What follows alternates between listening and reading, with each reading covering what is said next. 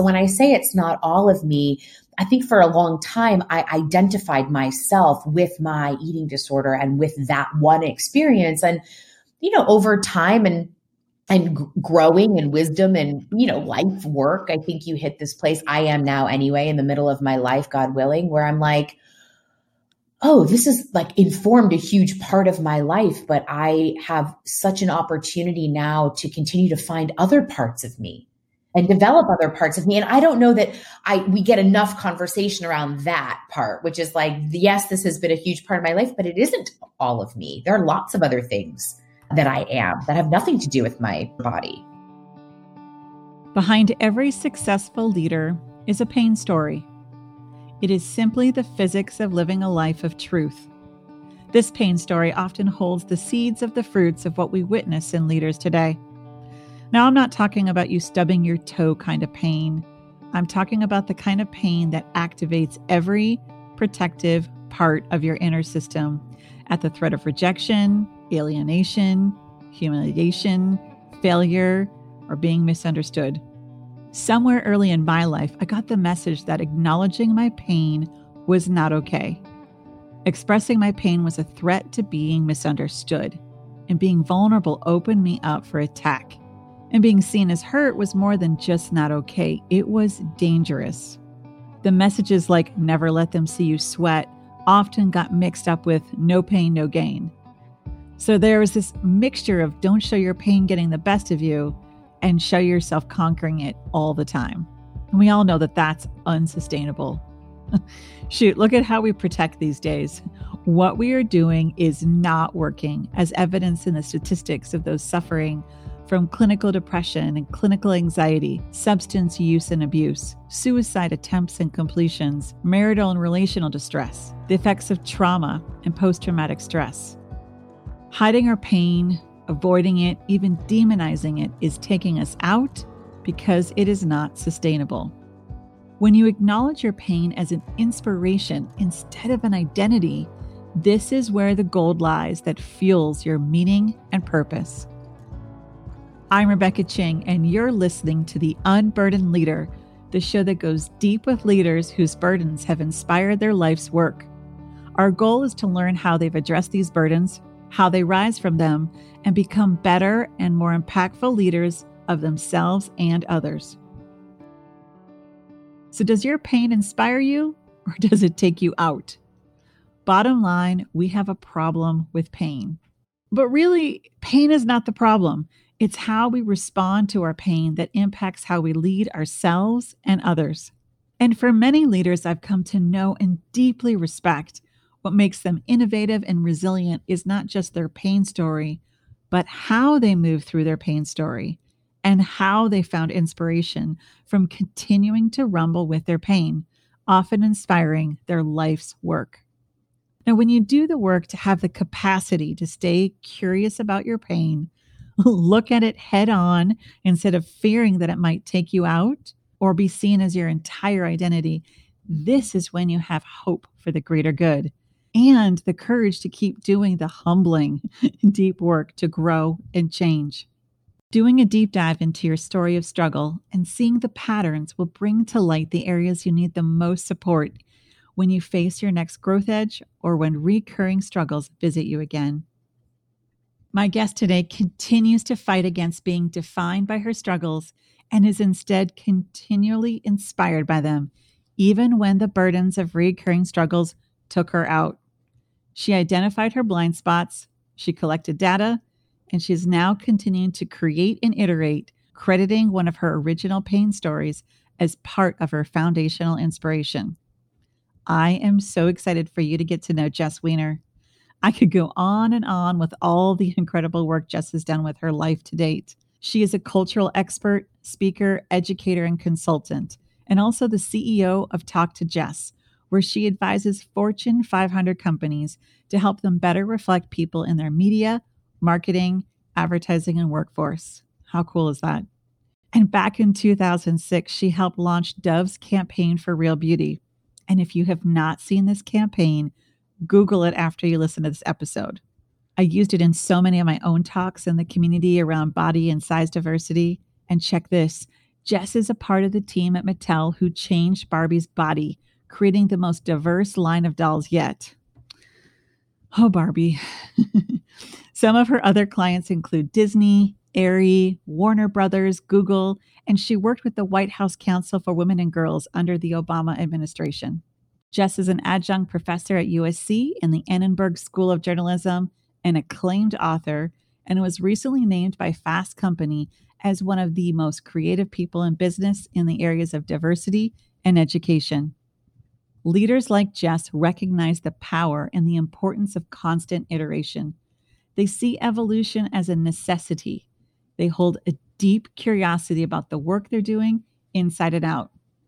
Jess is a leader who chose to recognize her pain when numbing it and running from it no longer worked, and then use that pain to inspire her body of work.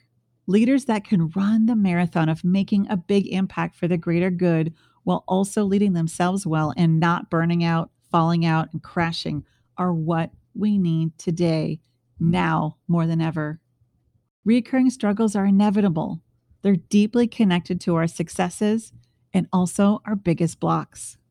While you listen to my interview with Jess, pay special attention to how she rumbles with her early struggles in her relationship with food and her body, her instincts to foster community, and how her pain led her to this thriving social entrepreneurship career that is literally impacting generations.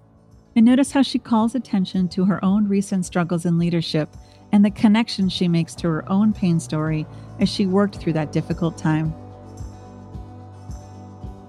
Jess, thank you so much for joining me today. It's truly my pleasure. I can't wait to talk. I'm so excited about this conversation. I have been looking forward to it for a long time.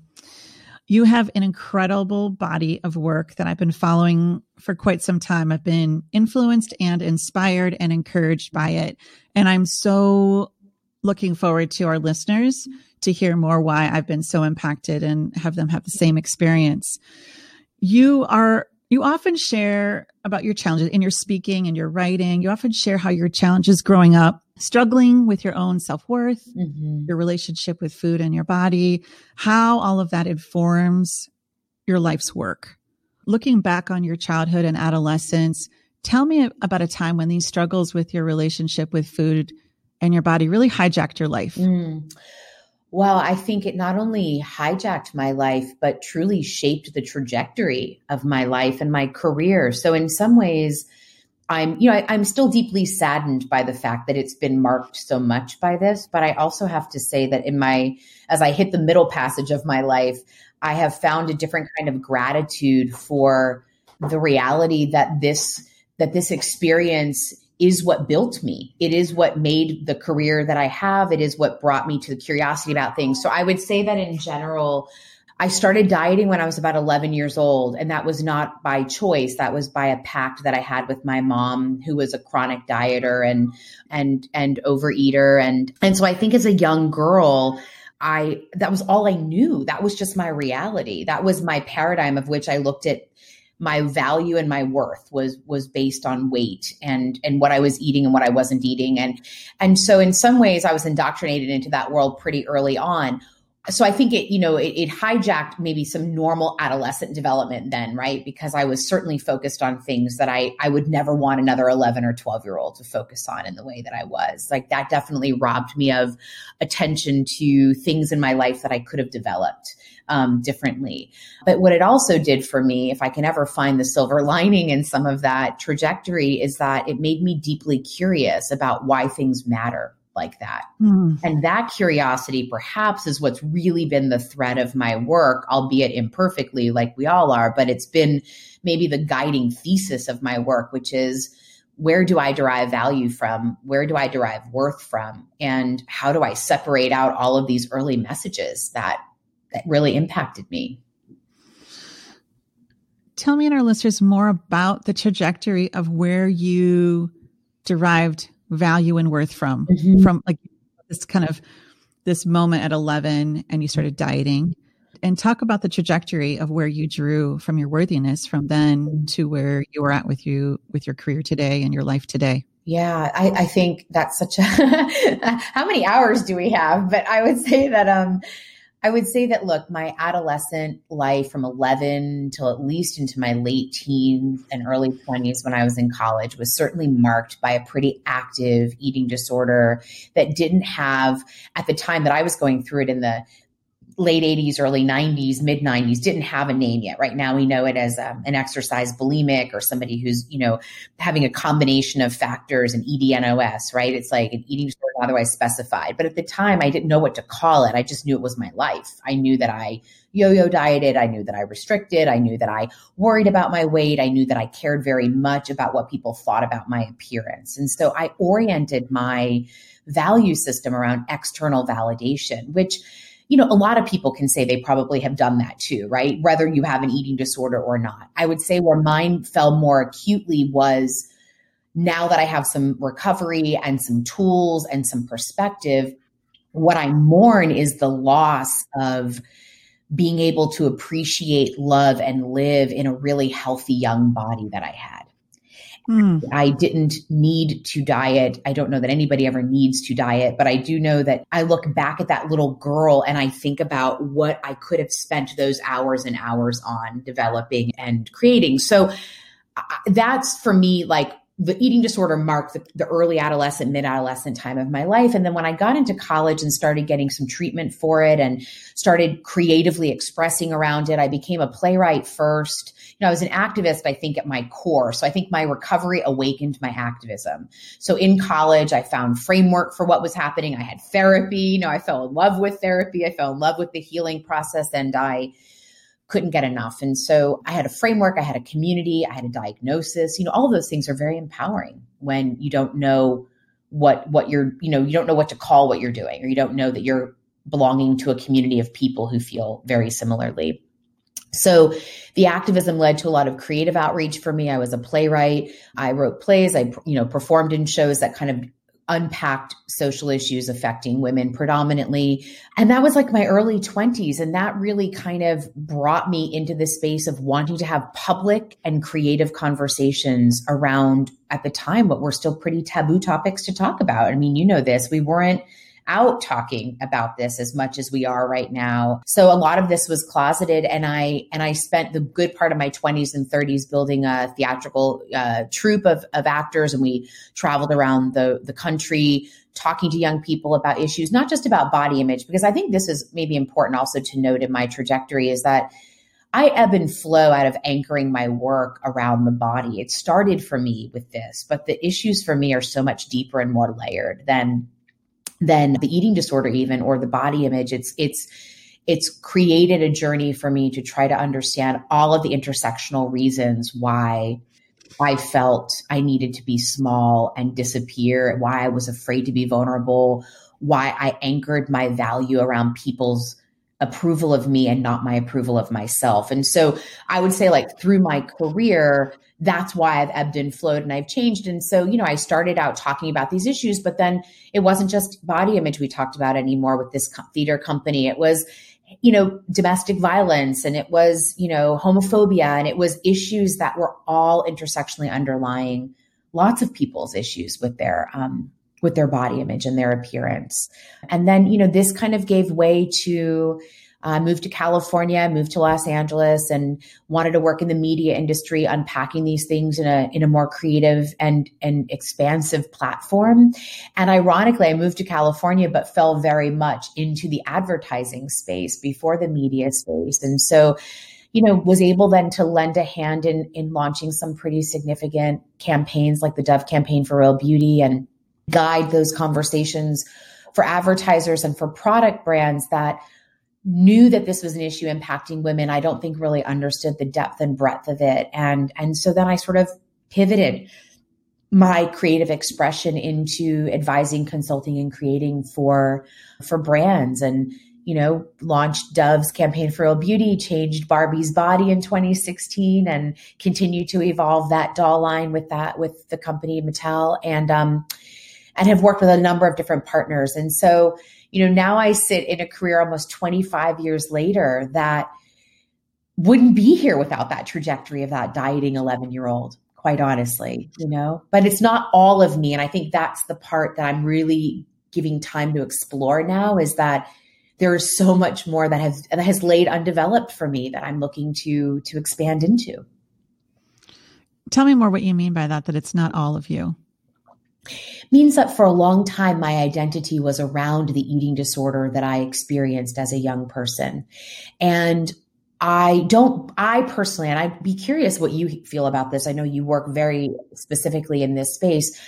I don't know that I'm recovered. I don't know that I will ever be recovered with a full ED at the end, like forever and ever. I look at my life as a journey of recovery, and not just from the eating disorder, but from all of the packaging that I had as a kid. I have a really challenging relationship with my mom, not just because of the body image issues, just for lots of other reasons. And I've got, a challenging relationship with mother impacts a lot of how a young woman develops in the world. And so some of that, yes, has to do with my eating disorder. Some of that has to do with the way I've attached as a young person, the way I'm looking at trauma in my life. I'm looking at how I've reacted and responded to trauma. So when I say it's not all of me, I think for a long time, I identified myself with my eating disorder and with that one experience. And, over time and growing and wisdom and, life work, I think you hit this place I am now anyway, in the middle of my life, God willing, where I'm like, oh, this is like informed a huge part of my life, but I have such an opportunity now to continue to find other parts of me and develop other parts of me. And I don't know that we get enough conversation around that part, which is like, yes, this has been a huge part of my life, but it isn't all of me. There are lots of other things that I am that have nothing to do with my body image or body. Absolutely. And even, gosh, there's so much of power in what you just said. This is why in my clinical work, I had a couple, but I never really ran eating disorder recovery groups. It was always broader. And that's why, we were talking earlier, I know Brené Brown, and why I do a lot of the shame resilience and that work, because the eating disorder, our broken relationship with our body and how we feed, yes, at the root of it is trauma. Yeah. And so I know, and I'm just, reading, because I was going over one of your books last night, preparing for this conversation, just saying, oh my gosh, there were some pretty gnarly bullies, like chronic bullies. And then you talk about the intersectional piece of just breathing in sexism and misogyny and toxic masculinity, and how body parts get more attention and that becomes our identity. And so you really nailed this piece of, well, yes, this is a real struggle, and it's a deadly struggle, and it can consume us living life to the fullest. You know this firsthand, but it is a way that it protected you. It gave you a sense of control. Yes. It was serving a purpose to help. At the heart of this was dealing with these breaches in relationship and betrayals and connection and attachment. That's how so I love this conversation. And again, knowing that your career has been dedicated towards helping individuals and girls and communities and organizations and corporations rethink how they're contributing to the messages that we breathe in. And then on an individual basis, recognizing this is a part of my story. Right. This is not who I am. No. And you know what I love about being able to reunite with you to talk about these things, because I think throughout all of the layers of my career, as you mentioned very kindly in the beginning, that you've been attentive and supportive to, what I've appreciated is that you're a person who has also given me space to evolve and to grow into the careers that we have. I think when we're helpers and when we're healers, we can be so treacherous with each other, quite frankly. And I've experienced that in my career, and I have spent a lot of time unpacking where that comes from. But I also focus a lot on how we are to ourselves, how we still have an expectation to do this perfectly, this work perfectly. And I think what I'm gently entering into, and Brené's work certainly speaks to a lot of this, is broadening the understanding of how much trauma impacts. And I believe being a young 11-year-old, somewhat being forced to diet is traumatic, and it was traumatic. And it's a bonding experience that has set up a lot of patterns for me in my life. And so what you said about relationships, I would almost say that my bigger struggle that I'm unpacking now as an adult and a healing adult professional is relationship over body image. It is about understanding how to form, Absolutely. how to form healthy relationships, how to have boundaries, how to establish expectations. I mean, that to me is like the seminal work of my life right now, which, has always been there to a degree. But I think when I look back, I was young when I started doing the work around talking publicly about what was happening. And that's not to take away the need. I mean, I think my voice was necessary at a time where there weren't a lot of voices, but I also look at that. I look at a lack of community that existed then. I wonder if the kinds of things I spoke about, 15, 20 years ago, if I were to speak about those now as a young woman, I would be welcomed into a slightly different community of voices, because we're able to have that now because of the internet and because of programs, but then it was like shouting into a canyon. And not only is that lonely, but it's also can be so isolating. Jess, I mean, you really have been ahead of the curve, leading the way of having these nuanced conversations, whether it's about recovery, whether it's about women's issues, whether it's about navigating corporate messaging. You really have been, because, and I'm just thinking back in what I know of your story, what I've just been following you, reading about you in our brief conversations, you've always been like, I'm just going to be me. Mm. And then whether it's the mean girls or society or a horrible teacher, they say, no, you're not enough. And you're like, I'm just going to be me. And I know the listeners here will identify to that immensely. And so then you kind of go, okay, then I'll maybe be who they think I should be. And especially you getting into acting, right? That was the place where you could be free. Yeah. I love that. I'm actually returning a little bit to my roots, not as an actor, but as a creator and storyteller differently. I'm noticing that in my life, like I've always loved performing, but what I mostly loved about performing was the impact it could have on an audience. And so I've had that impact in other ways. I've created campaigns or worked on brand programs that have impacted people, and I've spoken a lot all over the world. But I miss creatively imagining new ways to engage with each other and like new stories to tell. And so in some ways I'm returning back to this childlike curiosity that I had that wasn't weighed down. And that's, I guess, a chosen word on purpose by the pressure in this field to be, to look a certain way. And I think a lot of people can relate to bullies, obviously broadly, but teachers and parents who are not as connected to their own healing so that they can't really be there in the way that you want them to as a kid, but we don't know that. And so I start to look at like all of these different factors, and I'm even more in the hunt right now to figure out who the heck I am. I think the other part is when you become successful in any way, shape, or form, you can become really beholden to what you think that's supposed to look like too. And what is success and how do you define it? And so it's this, for me, the work is the work, whether I'm talking about body or career or relationships, it's always unpacking and trying to get down to the core of who I am. I really appreciate that. And we love to put people in boxes. Oh, this is your thing. Right. This is your issue. This is who you are. Our brains love to do that.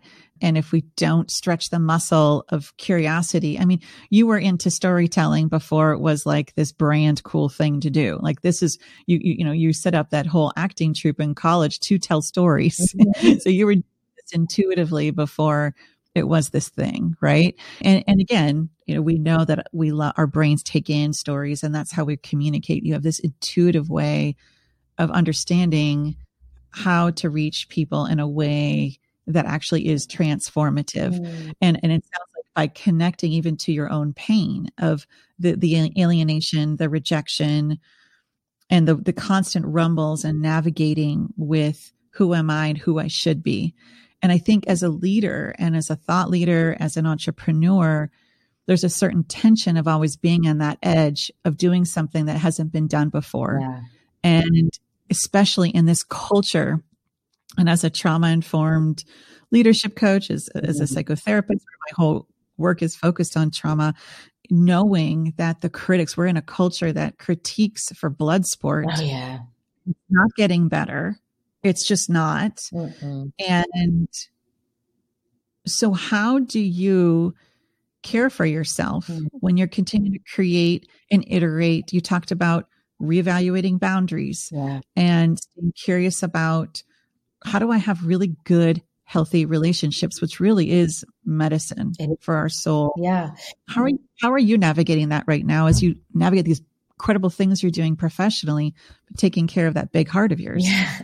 Well, that's a good question and an important question. I have maintained a relationship to therapy for the last 15 years. And what I do with my therapist, who's quite an incredible partner in my healing, is we dial up, the amount of therapy. Like I'm in therapy 3 days a week right now, so that I have, I'm in the middle of unpacking some really big life moments, and I've been on a precipice of change. And I think I really sort of fell off the cliff into the change about a year ago. And so, I dial up it because I'm grateful that I can, financially afford to be able to have more frequent therapy. And that's for me a baseline. It's just a baseline of how I stay, on my path and how I get some outside help. I've also gotten some intensified therapy treatment over the last year, where I've gone to a program for a couple of weeks to get some additional tools. And I've gone on medication for the first time in my life, which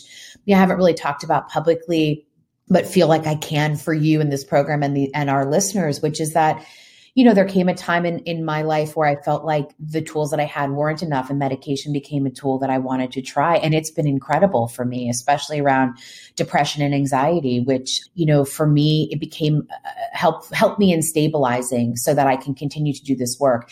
So I talk about those things very specifically and tangibly, because I don't want to fill an answer to a question like that with a bunch of platitudes. Like writing in my journal was not enough. Like taking a bath was not enough. Those are all amazing things, but I find that I want to be as specific and detailed as possible. Like I have to work at my mental health at all stages and places of my life. And because I have chosen to put myself out there publicly, and because I have experienced some pretty painful critique and betrayal and confusing remarks and responses online, I have to balance that with a steadfast commitment to loving myself through all of those things, because again, those things aren't me either. That's other people's shit. And, and not that that's it doesn't bounce off of me. It certainly lands on me, but it's having to unpack that too. I'm just,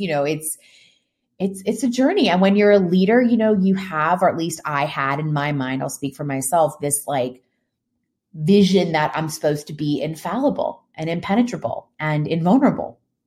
And that probably is the most dangerous thing a leader could think, because it stops you from being really connected to purpose and people. And I walk that fine line every single day. There are still days where my therapist and I call it we fall into the hole. I saw that hole, I jumped right into that hole, but then I can get myself out of that hole, and that's for me progress.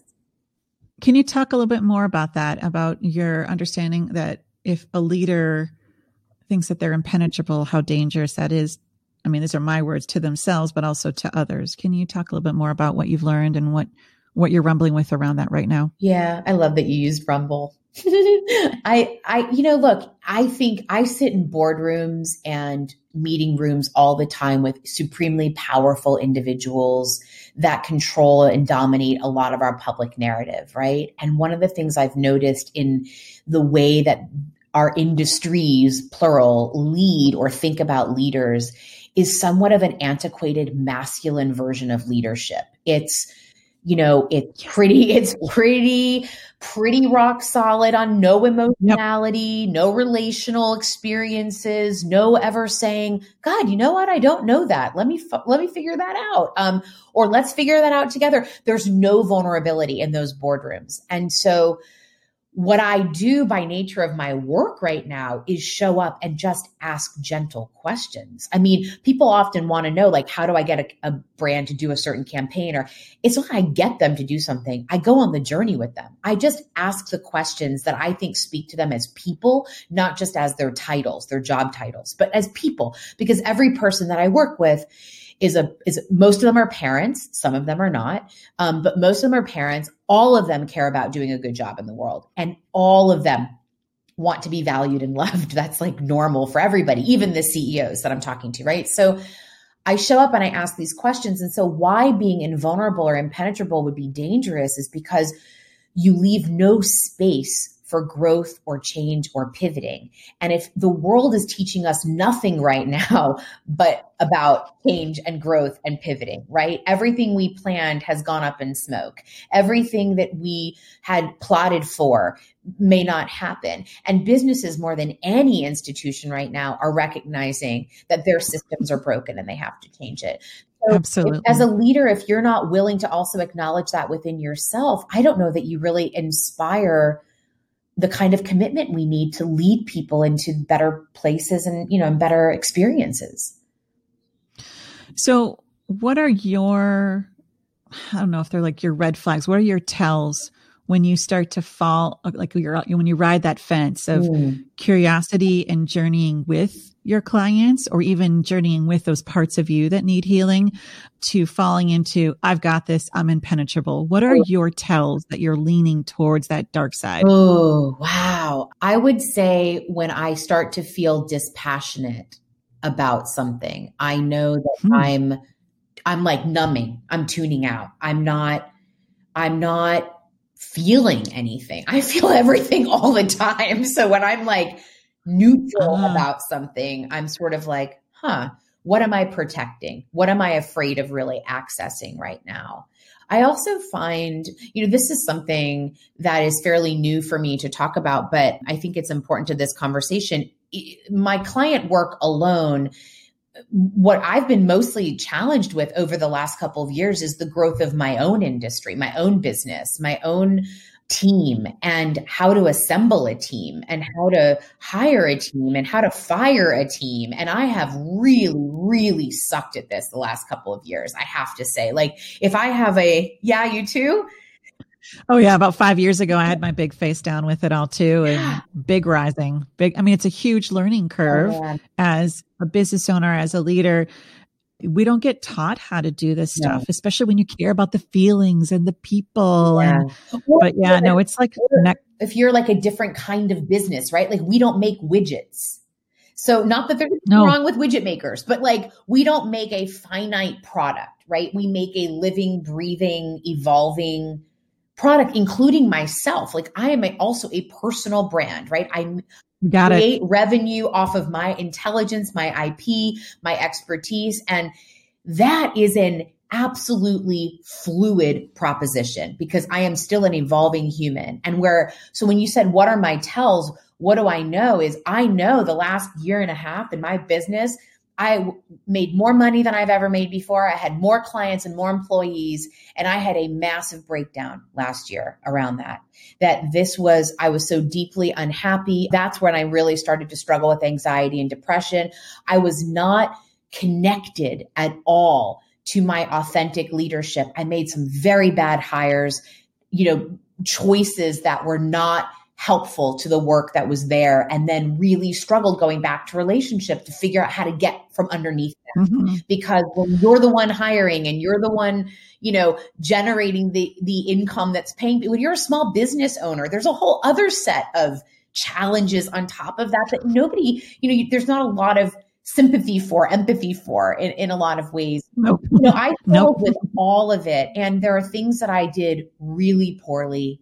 And there are things that I did really well that I had to learn the hard way. But you're right. It was a hard rising for me. It was a big fall, a big rising, and a big reckoning with the fact that I might do that again, right? That this is part of my journey, is figuring out how to lead not just teams of client people, but my own people. And yourself. And myself, most of all myself. Like the last 3 or 4 years have been transformative. And I've withstood some pretty crappy scenarios that actually reminded me of the stuff that I had to go through when I was a kid. Bullying doesn't stop when you're 12 years old. And, and as you said, we do it kind of for blood sport now. And I would also say sort of like the anonymous trolling that people can do on the internet can mask, faux concern, which is really sort of like vitriolic, nastiness. And so where do you, navigate that? I think about that as an adult woman navigating that. I have so much compassion for our young kids who have to navigate that. So all of that is to say, like, my big tell is when I'm really sad too, because then I know I'm disconnected from my truth and relating to people, and relational experiences are like, they're like life to me. The numbing, the dispassionate, the sadness, those are your tells when you're out of integrity, you're out of alignment with your values, with what matters most. Looking back on kind of this expansion of your very successful business. If everyone who didn't know you just looked out and thought, Jess is killing it, right? She's got a big company. She's got a big team. She's making more money than ever. And that was also kind of the crux of your face down. When you look back, what were some of the contributors that got you to that point before you had your face down? I think that goes back to our original part of this conversation, which was aligning value and worth on external validation. I mean, when you're an entrepreneur, the interesting thing, right, is you eat what you kill. So you hunt all the time, right? So you are like, we're hunters all the time. So you can get very wrapped up, or I could get very wrapped up in the next kill, the next client, the next project, the next thing. And like everything lived in this future state. And as you know, I wrote a book called Life Doesn't Begin 5 Pounds From Now. I could have made a book that said life doesn't begin after the next client deal. Like life doesn't begin after the next contract. Like I constantly was pulling more onto my plate, where it was like spilling off the plate. And then I couldn't even see that I had a plate anymore. And I think, so you were just doing and just because you could. Well, because that's what we value in this culture. So let alone, we talk about how we value thinness. We also value wealth, and we value success, and we value, those sorts of triumph over everything. We're all like hashtag girl bossing ourselves to death. I mean, the reality is I didn't have any balance. So how did I get into that space? I forgot a lot about who I was that time. And meaning who I was, not like who I was as a business person, as somebody with accolades here and there, but as somebody who is still needing to rest and evolve and lay down, like not, and not constantly produce. I don't think we're built for that. So what I did, just to kind of follow the story through, I had this sort of breakdown moment where the bigness was not what I wanted in my heart and soul. I wanted it to be more refined and simplified and more aligned with who I am. And so I pared down. I sold part of my company. I downsized my employees. I changed focus and direction a bit. I doubled down with some of my core clients that we've been doing incredible work with. And I gave myself space to create again. I'm going to be launching my own podcast and video series on something wildly different that I've never really talked about publicly before, about death and loss and living and really about urgent living. And so I'm experimenting and I'm doing some new things. And it took me to go face down to get here. And I'm still figuring it out, but I feel a lot more connected and balanced and healthy. And that's probably it is the most important thing for me. How you move through discomfort of your pain can often keep you stuck or bring you to deeper learning and growth. Pain activates the most primal reactions in our inner system and nervous system. Our brains see pain as a threat of death. Living the life of an unburdened leader requires updated practices, tools, and frameworks that can help you and your nervous system tolerate the next challenge, a new season of growth, or rise from a loss or failure without feeling like you're falling back into old ways of seeing yourself, those you lead and serve, or the world. And pain can cause us to turn on ourselves and others, bringing up blame and disconnection and fear and shame. And goodness knows we can't just think through shame. We have to also feel through it. And this requires some clarity on your own unique shame triggers and practices, so you can respond to shame without feeling pulled away from your core values. Shame resilience is one of the essential pillars of unburdened leadership. It is one thing to intellectually understand shame, but it's another thing to really live it and respond to it. If you want to learn more about developing your own lifelong shame resilience practice so your pain does not cause you to shrink, lash out, or hijack your confidence or clarity, then book a connection call with me today at www.rebeccaching.com.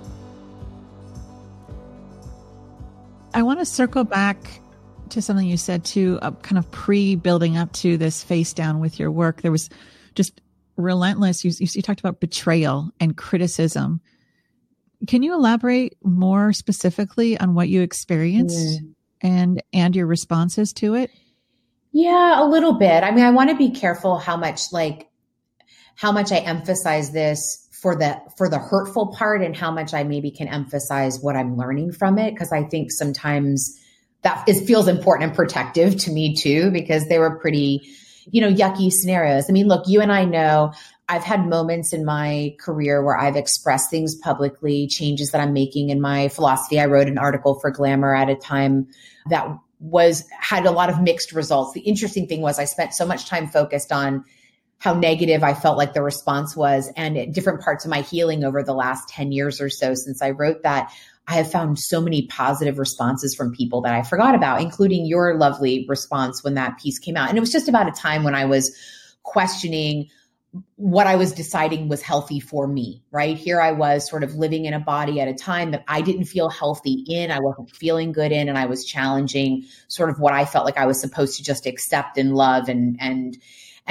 do somewhat blindly. And so when I expressed that change in my belief about my own trajectory, and I did it fairly publicly, I had backlash then. And, that was painful to kind of feel like I had disappointed people, or I wasn't pleasing people, or people were mad at me, but they didn't know me. And, all the things that go into sharing anything vulnerably in public.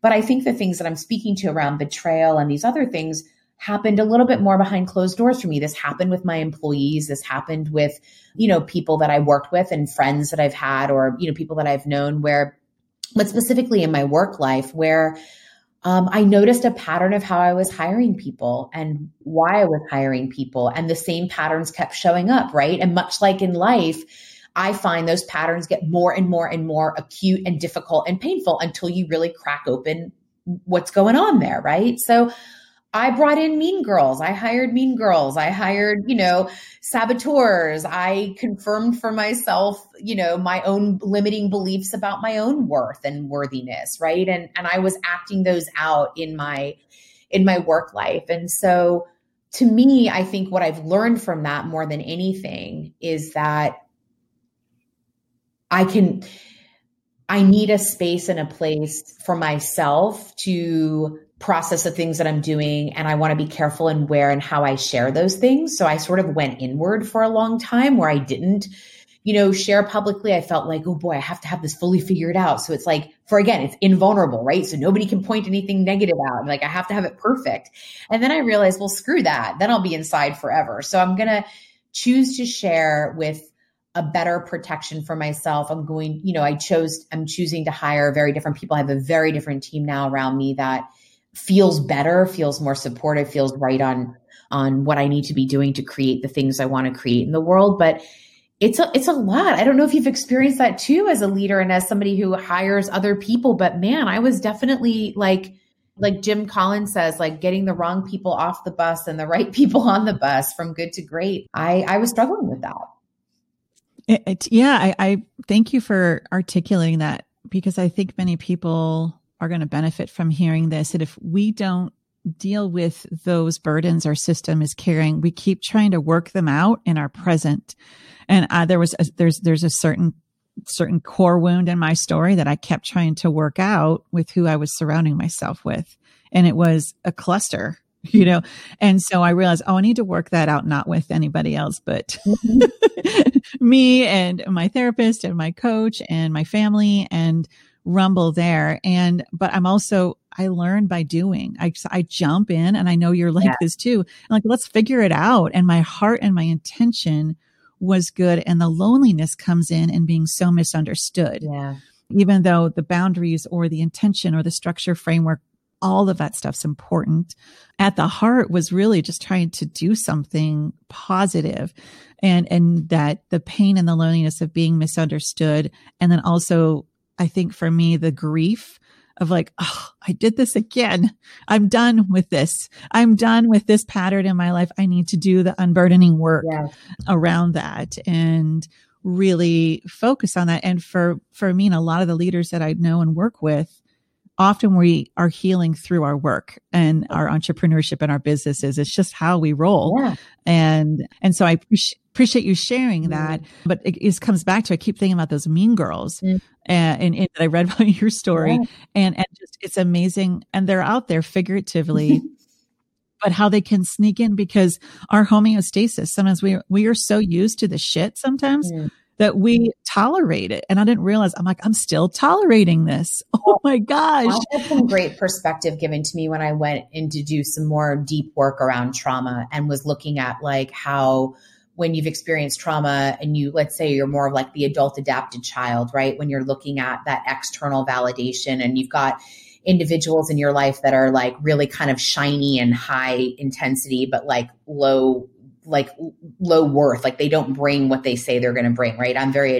Can be very sort of like susceptible to some of these kinds of different folks and attachments and whatnot. And I think that what you mentioned, so when I look at trauma and I look at how much trauma impacts relationship and patterns, and like what you talked about, like working things out, I think the other part of this for me that was, I don't know if it was somewhat self-inflicted or if it's just a part of like living in the world that we live in, but the pressure to be an entrepreneurial female business owner, that whole like sort of success and hustle porn that we all kind of like subscribe to, right? Of like bigger is better and more is better and more and more and more and more. I think there's a real fallacy in that. And a lot of like amazing business leaders that I speak to, specifically women, are deeply challenging that, because it betrays and belies like what's also really important as a leader, which are relationships. And I think that, so if you're working out, your relationship patterns and like how you're hiring or who you're hiring or how you're managing or leading, one of the things I discovered in the growth and scale of my business was that I wasn't particularly great at managing at that level. I'm a much better leader in a consulting capacity or in a teaching capacity, but in a management capacity, those were not skill sets that I cultivated. And so I wasn't great at that. And yet when it's your shop and you run the show, there's not a whole lot of grace given for you to learn those things, right? And from yourself and from others. And so I'm not trying to do sort of like, I think leading a business takes a lot of risk. And I think that there are people who will always be able to risk in the way that entrepreneurs do. And then there are those that's not comfortable for them. And to try to understand the risk and the sacrifice and the vulnerability that comes from trying to build something and build it with people. We can't underestimate that. We read a lot of success stories, so we think somehow it's supposed to be that easy. We're still humans figuring out our shit while we're building stuff. Like, until we breathe our last breath. Yeah. Until we breathe our last breath, we're on the healing, growth, development, curiosity journey. Yes. And that actually is a sign of strength and courage, even though the messages say you're supposed to have it all figured out. And by the way, I really sucked at doing some things, and I hurt people along the way, and I messed up in big ways that I have learned from. But what I think my request for myself and my relationships in the future is that I enter now relationships trying to give enough grace and space to know if things go awry, if there are things to learn. I would like to learn with more compassion. I would like to experience those lessons, with a little bit more space and compassion, instead of like, I really, really spent time beating myself up. And that also isn't helpful. It's never really helpful, but it certainly isn't helpful to really receive the lesson, because the beating myself up becomes a way that I also stay invulnerable, because then I'm just beating myself up and I'm not as open to learning. So what's shifted for you when you have a hard learning coming at you? What's the shift, or what are you trying to shift towards, instead of beating yourself up? Like, you suck. I can't believe you did this again. Yeah. It's like, those are the things that pop up reflexively that I have. They're not as loud at all anymore. But they still show up to try and protect me and keep me small. What are you moving towards then? Because we can't give what we don't have. If you want to give more compassion, how are you showing yourself more compassion? And by the way, in your mistakes, we teach what we most need to learn. So amen, sister. I definitely have been on that journey. I start to talk to my inner child. I start to think about if I was that 11-year-old going through this, what I would say to her, what I would want her to understand about this. Like, how would I handle it if, like, you know, I'm having a tough time with an employee? What would that be like if I had an 11-year-old having a tough time with a friend? Like, what would I, you know, like, just, and I mean it just from the sense of like, how would I gently coach and talk about, like, okay, you know, you screwed up. Can we identify where that comes from? You know, can we talk about how it makes you feel? And can we talk about what we want to do better? It's just a gentility that I think I'm adopting in the learning. And also recognizing, you know, I've been running a little bit in my life. Like, I've done so many incredible things that I'm so proud of. And I love the work that I do now. I feel so like blessed. And I mean that truly, like, to be able to do it at the level that I'm able to influence culture, I feel so excited by. And yet I also need to make sure that I'm tending to that inner part of me that is still learning, that can still make mistakes, that needs to get nurtured a little bit more. Like, and now I'm like actually quite grateful for all this like really shit face down stuff in a way that I might have just said it in platitudes before, but I genuinely mean it. Totally. I cannot evolve if I have not experienced that. So I've been reading a lot of Pema Chodron. I've been looking at a lot of Buddhist teachings, but what has been really resonating for me around managing specifically my anxiety and depression, the Buddhist teachings have been very helpful. But what I've noticed the most is that instead of running from that hardship, if I sit in it and I invite it in, I am getting some incredible peace from that. Whereas I thought, by the way, I would crumble as a leader if I sat in the shit, right? I had to run from it or fix it or, you know, and instead, like, inviting it in has been some of the most difficult yet illuminating growth spurts for myself. It's hard to see when you're in it, but it's definitely that feeling of gratitude of the key learnings, and integrating that feels empowering, but it takes a while to get there for sure. Thank you for articulating that. I want to make sure that we cover some of the kind of touchstone aspects of your body of work, and at least that have impacted me. And I know more people than they probably realize. And that's, you know, working with Mattel around Barbie and also the Dove self-esteem campaign. And I want to start with Barbie. So, okay, first I have a confession to make. Uh-oh. I feel like I have to do this out of integrity, because if I'm talking about Barbie and anyone who knows me is listening to this and I don't acknowledge this to you, I would be out of integrity. But I have been, for lack of a better phrase, and this is not a hashtag, but I've been a Barbie basher. I have been someone that when I would give all these talks on body image and all of this stuff, like, look, if Barbie was blown up and she would be out of proportion, she'd be crawling, and how can we have Barbie? And I've never bought a Barbie for my kid. And so then I saw your work, and then I started paying attention to you, and you were working from the inside. And it brought me back to the criticism I received right out of college. I actually worked in politics, and I went to DC and worked for a senator, and I got a lot of pushback going, oh, you're working for the man. You're working for the corrupt powers that be. You've sold out. And this is fresh out of college. And I'm like, are you kidding me? This is where you get to have a say. This is where you get to see the power inside, and then hopefully inside out. Like, this is pre-therapy. Like, I just knew intuitively, like, this is where you can, I mean, you know, like, whippersnapper 21-year-old redheaded me, like, I'm going to change the world, you know, but it brought me back to that. So it's like kind of my initial, and then I started following your work, and I'm like, oh, you know, and I could see people going, oh, you know, she's just getting paid, but, you know, really they're just going to do what they're going to do. And I could hear the critics and the cynics, and particularly in the food, body, ED treatment community, it can be hard. It can harsh and rigid if there's, you know, it's challenging in that space sometimes. But so I shifted because of my awareness of your work. So I just want to just name that and recognize that you wanted to go in. I mean, you fell into it. But really, and it took a long time to really shape Barbie's look and body size and skin color and her vocations. It took time for it to be more than a Barbie platitude. Right. And so can you talk a little bit about that long game journey of that change? And then I'll have a follow-up question after that. Listen, I understand where and why the world has connected to Barbie in such a polarizing fashion, especially now that I've worked internally with the team, is that, look, around the world, Barbie as a doll, as a brand, has a 99% awareness rating.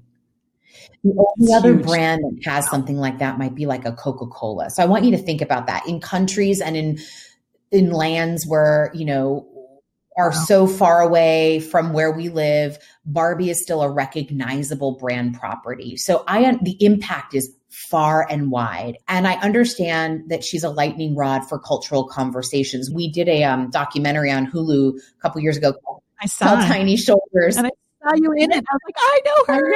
Yes, we were in the war room for the change of Barbie's body. But why I loved when they gave the title Tiny Shoulders, like, I really do think we've put a tremendous amount on a plastic 12-inch doll, right?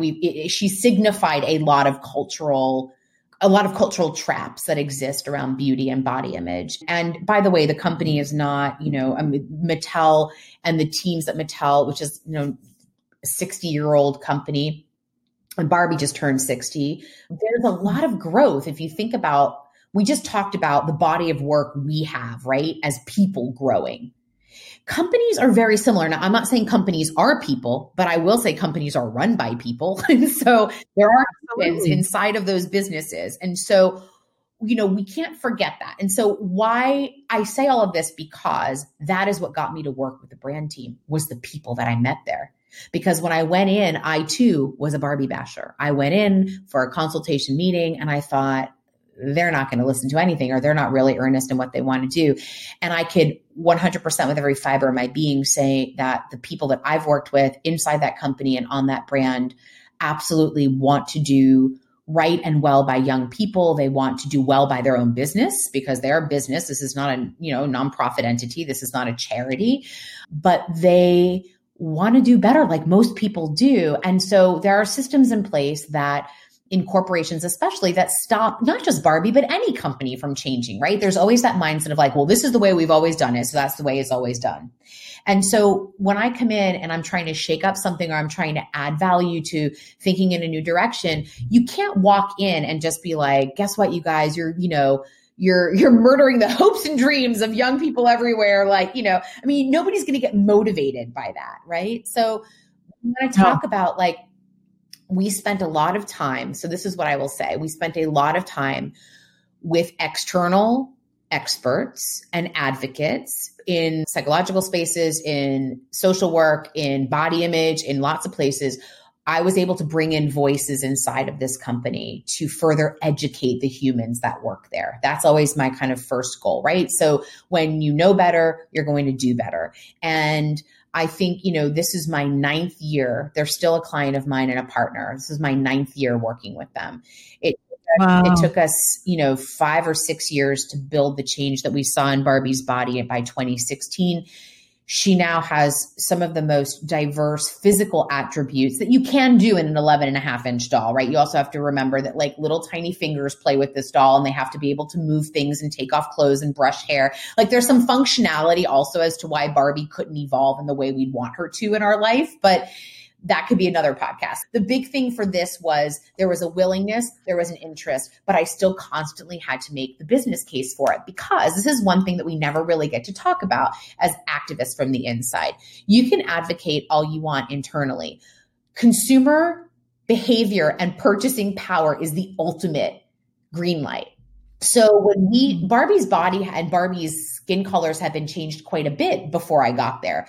The problem is that when you go to buy a Barbie at like a Target or a Walmart, you have very limited shelf space. So Barbie could produce like 50 versions of a doll, but Target may only buy one of them. So then you go into your local Target, you go to look for that diverse Barbie doll, and she doesn't exist. And so what do? You go online and you say, screw Mattel. They said that they were going to do this and they didn't do it, and it's not here, And they don't understand. I think most consumers don't understand the supply chain issues, the real estate issues in retail, like what impacts getting the change into market.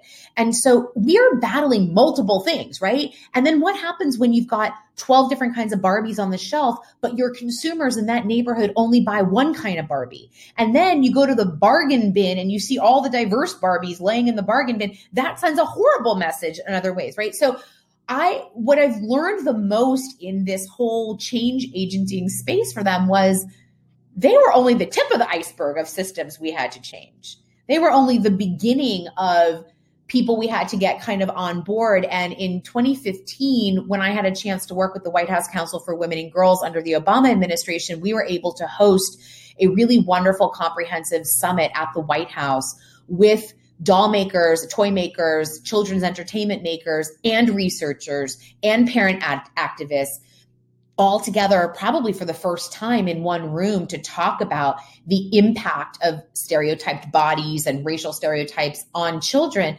But we had to invite the Targets, the Walmarts, the Toys R Us's. We had to invite like the whole ecosystem in order to really make that change. And so that was probably my greatest learning with this process, was that to the naked eye, we could, and it's important that we critique and hold consumer businesses accountable because they're a consumer business. They're only live and die by our contribution to their product.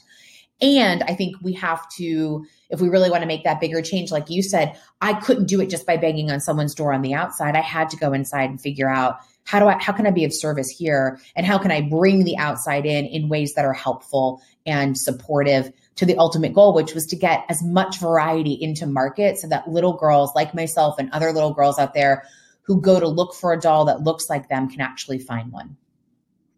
You know, I just think it's important to note the long game journey and the bandwidth and the endurance that this required for you. You talk about showing up at that first meeting with your own very clear assessments of Barbie as she was, and maybe even the company, and you invested in people. Right. Your identity wasn't in how are people going to see me, at least in that perspective. You were like, I want to make change and I'm going to make long game, sustained change, whether you articulated that in your head or not. That's what you did. Right.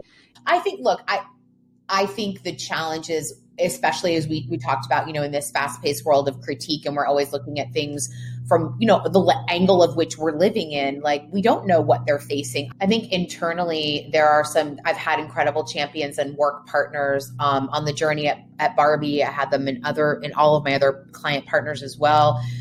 Kim Komoni, who runs the design for Barbie, has been there for over 20 years. She's a long-term champion for the changes that are being made. What I end up doing is just coming in and helping to validate and bring in external resources. There's no way one person can, single-handedly change all of this, but it's like we can come in and I can bring the energy and the expertise and the relationships that they need to continue to do their jobs really well. So they're incredible champions internally. Unfortunately, they too don't get often the notice and the recognition because, they're working every single day to make that change. But I think what I'm focusing on now, after having some success in those areas, and her change in the body was incredibly successful for the brand and for girls everywhere and boys everywhere who play with the doll. But I also think that it's important for us as like consumers and advocates and activists that we're asking really good questions, and we're going a little bit more than just what we see on the surface, because I think that's how we're going to sustain the changes that we're making. It always comes down to whether or not consumer culture is reacting to that as well. Thank you for talking through that. And I want to just touch briefly also on your work with the Dove Self-Esteem campaign. That was transformative for me and many people.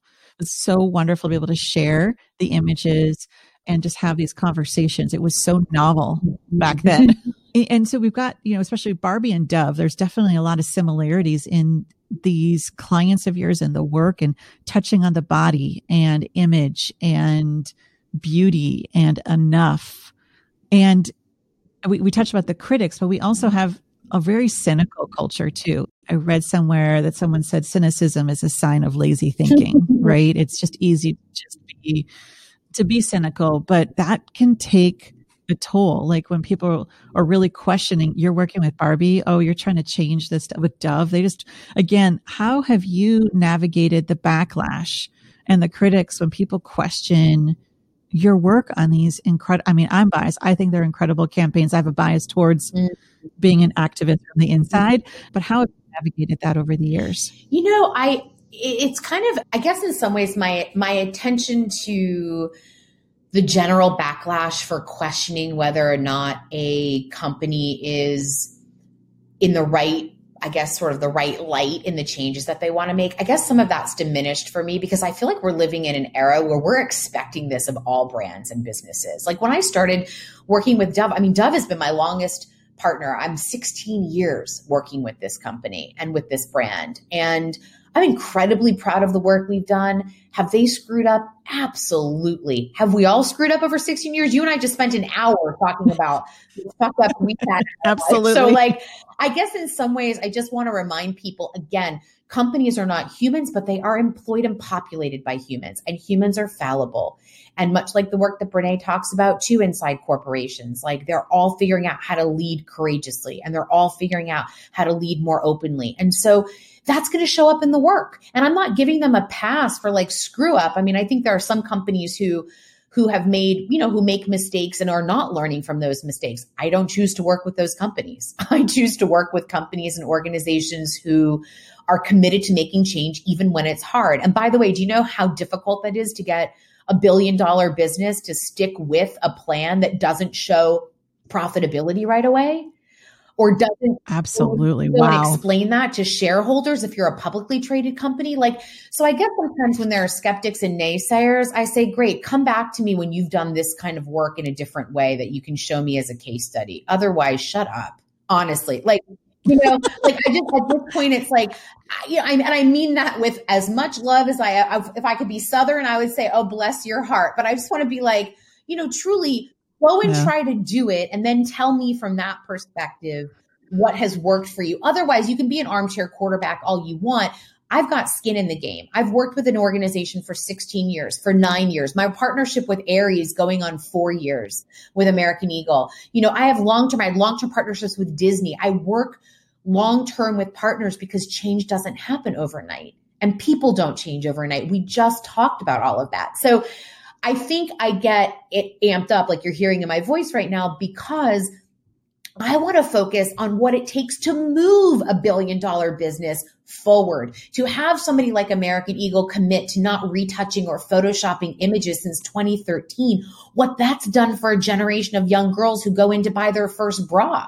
And I don't know if you've ever been into an Aerie store, but one of the greatest things that I love that this company does is you go into a dressing room and there's a gauze and a covering, a curtain over the mirror before you look in the mirror. And when you pull the curtain back, it says you must love what's on the inside before you can love what's on the outside.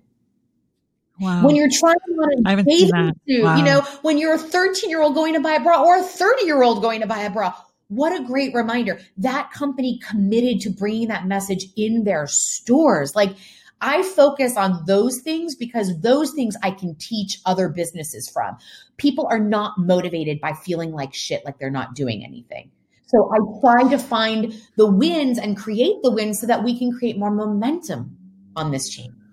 I can't help but think of 11-year-old Jess walking into that room today, seeing that today and going, okay, we can do this.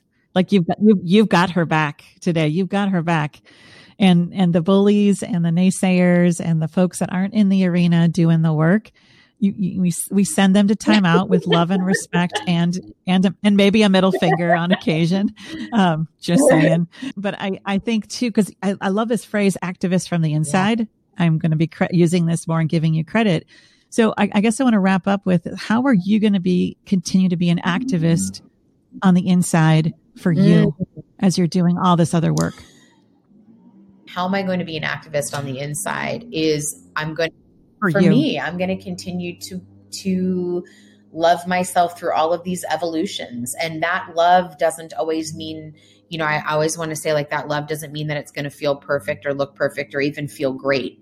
probably quite the opposite, or somewhere in the middle. Like I think I'm going to continue to relentlessly excavate all of these old patterns and belief systems and organizing principles that have held me in spaces and places that no longer feel good.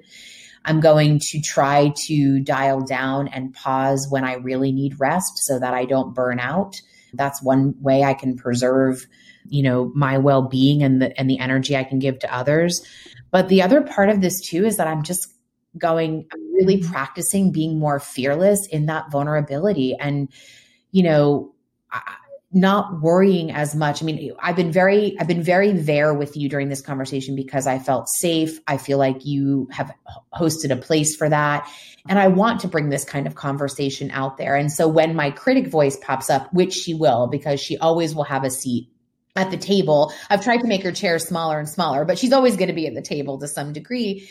I just have to gently and lovingly say to her, like, yes, I know that was scary. Yes, I said some things I hadn't said publicly before. Yes, somebody might listen and start to pick you apart. Or yes, somebody's not going to like what you say. But my God, let's focus on the total opposite, which is, could this conversation be freeing for somebody else? Could somebody else hear something they needed today and you were the conduit for that gift? Could you, by being you, really help be of service to other people? That's the way I'm going to continue to advocate for myself and be an activist from within, is cultivating that more gentle conversation to my critic. I think it's a powerful parting word. Could you, with the self-talk, if I say to myself, can I, by being myself, be of service to somebody else, then darn straight I'm going to show up and do that.